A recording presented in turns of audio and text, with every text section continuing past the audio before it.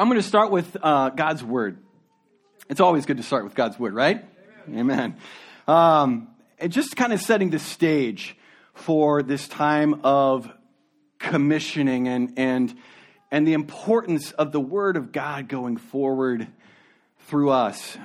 So if you have a Bible or Bible app, you want to turn to Romans chapter 10. I'm going to read through verses 11 through 17.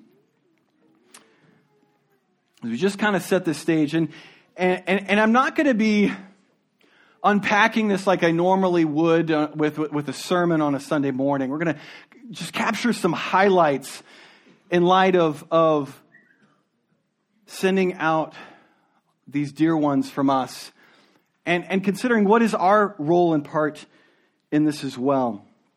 Starting at verse 11 in chapter 10 says this: "For the Scripture says, everyone who believes in him, Jesus, will not be put to shame. There is no distinction between Jew and Greek, for the same Lord is Lord of all, bestowing his riches on all who call on him. For everyone who calls on the name of the Lord will be saved. How then will they call on him in whom they have not believed? And how are they to believe in him on whom they've never heard? And how are they to hear without someone preaching? And how are they to preach unless they are sent? As it is written, how beautiful are the feet of those who preach the good news. But they have not all obeyed the gospel, for Isaiah says, Lord, who has believed what he has heard from us? So, faith comes from hearing, and hearing through the word of Christ." As we always come to the Word, we need to go to the Spirit of God to hear and our hearts to be open. So join me in prayer.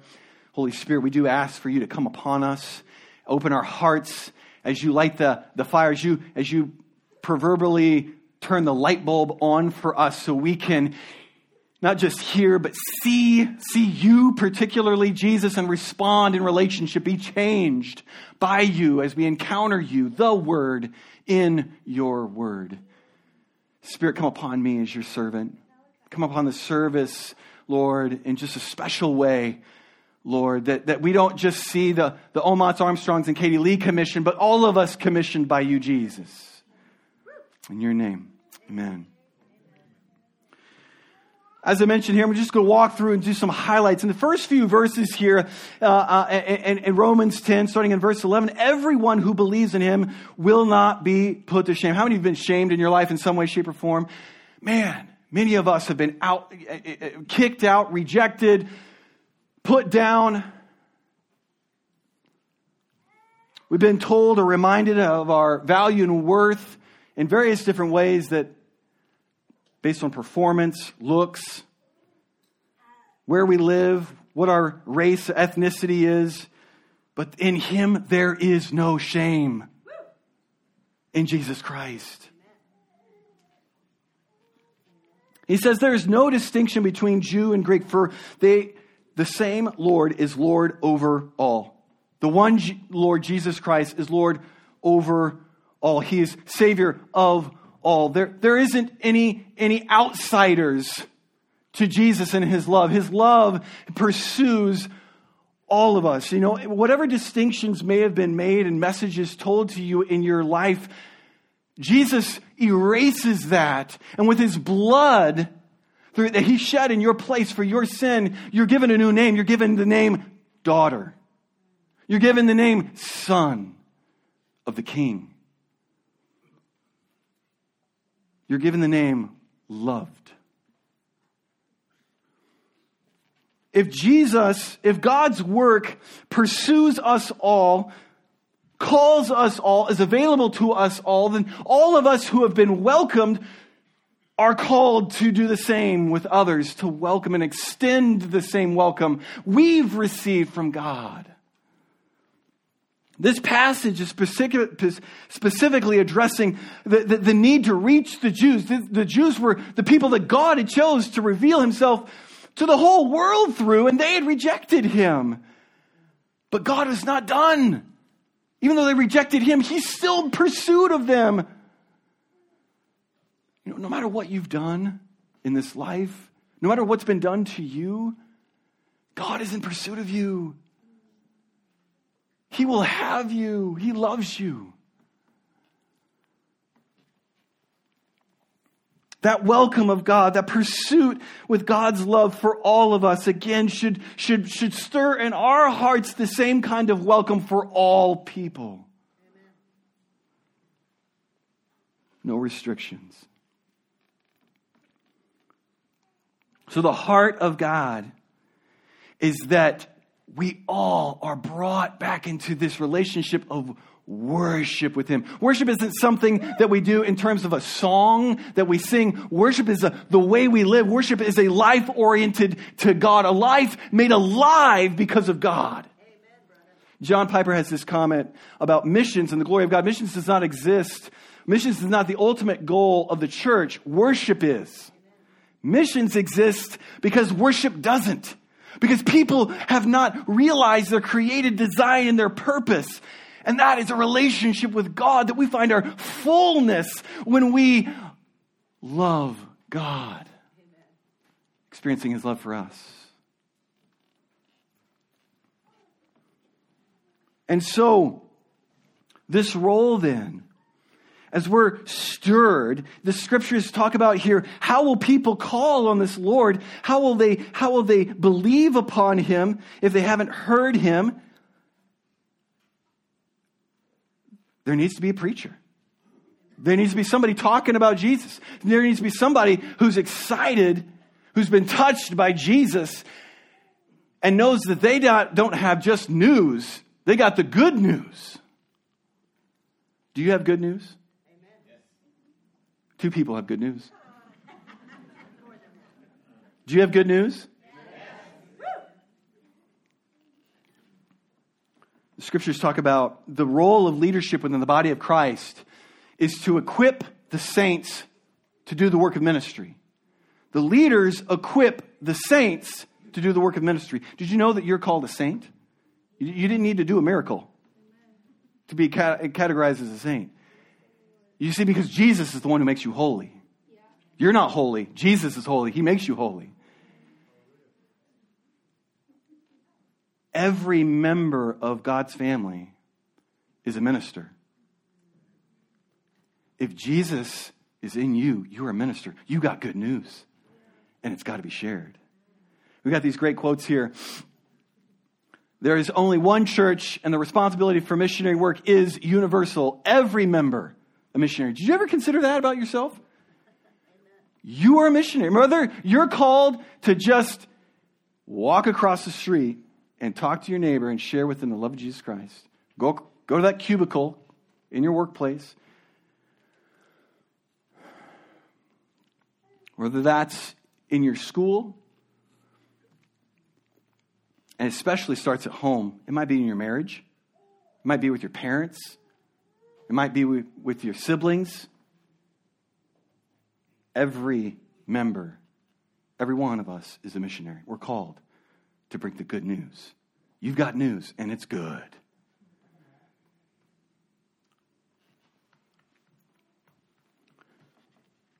As Paul ends this section, he says, faith comes from hearing, and hearing through the word of Christ. We must go. We must share. You see, if people are to believe, they've got to hear it. And God has chosen for people to hear the good news through you and through me. Check out this quote from Hudson Taylor. Oh, that's another good one here. The Great Commission is not an option to be considered. It's a command to be obeyed. Watch out. Stepping on toes. Just let this one sink in your hearts here real quick. Would that God would make hell so real to us that we cannot rest. Heaven so real that we must have men and women there. Christ so real that our supreme motive and aim shall be to make the man of sorrows, the man of joy, by the conversion to him of many. May we be moved. There's a term that's been used of many people who claim to be followers of Jesus called functional atheism. That we live as though there is no God. We live as though there is no heaven and there's no hell. There is no afterlife. There's nothing more than this life. We go about our day. We say we believe in Jesus Christ. We trust in Him. But we have no sense of care, of conviction, or urgency that our neighbors, our loved ones who don't know Jesus Christ, that they're going to spend eternity in hell. It's real. If we believe that Jesus came and He died in our place, then hell isn't a fantasy. A hell isn't an abstract notion. It's reality. And too often we live in such a way as if it doesn't exist at all. And we don't care that our loved ones, that our neighbors, that unreached people groups are going to suffer for eternity. God, move in our hearts. May we not be functional atheists. Do we believe? If God has saved us and we believe in what God has saved us from, wouldn't we want that same for others? So as much as I'm commissioning, or we are commissioning the Omots, the Armstrongs, and Katie, this service is a reminder that we are all commissioned. We are all called. We are all sent. Because God sent His Son to you and me.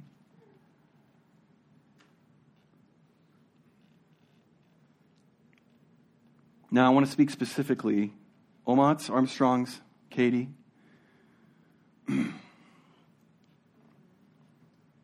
As you go, bringing the good news, you can't forget, you must never forget, we are first of all recipients of the good news. Paul said this, capturing the gospel. In 1 Timothy, here's a trustworthy saying that deserves full acceptance. Christ Jesus came into the world to save sinners, of whom I am the worst. But for that very reason, I was shown mercy, so that in me, the worst of sinners, Christ Jesus, might display His unlimited patience as an example for those who believe on Him and receive eternal life. People are going... The message of the gospel isn't just for other people. It's for you. It's for you. And people are going to be drawn to Jesus in you. You being changed. You experiencing the love of God for you. His pursuit of you. And we can never lose sight. We don't minister. We're not missionaries. We don't give people something that we don't need ourselves. And it's not changing us ourselves. Because we're not in some way better. And so make it your priority, your first passion, to let Jesus have you, the worst of sinners, and display His love and glory in your life. Amen? When it comes to formally commissioning, we see the early church in Acts 13 send out missionaries. The first ones, if you will, being Paul and Barnabas. It says this, in the church at Antioch, there were prophets and teachers, Barnabas, Simeon, called Niger, Lucius of Cyrene, and Manaen, who had been brought up with Herod the Tetrarch, and Saul, who would be called Paul. While they were worshiping the Lord and fasting, the Holy Spirit said, "Set apart for me Barnabas and Saul for the work to which I've called them." And go to the next line. So after they had fasted and prayed, they placed their hands on them and sent them off. The two of them, sent on their way by the Holy Spirit, went down to Seleucia and sailed from there to Cyprus. The Spirit of God speaks. The Spirit of God moves. And He puts a calling in people's hearts and lives, and it's confirmed by the church family, by the body. And when we commission, we send them out in the power of the Holy Spirit and with our prayers. So 3 things I want to focus on as we send out these dear ones to us. We commit to pray. And not just praying this one time today, but ongoing prayer and support for them. We commit to care. They're going into spaces that are going to be remote, where they will be isolated. They'll be around a whole bunch of people. Many of you know this. You can be in a whole group and still be lonely, right?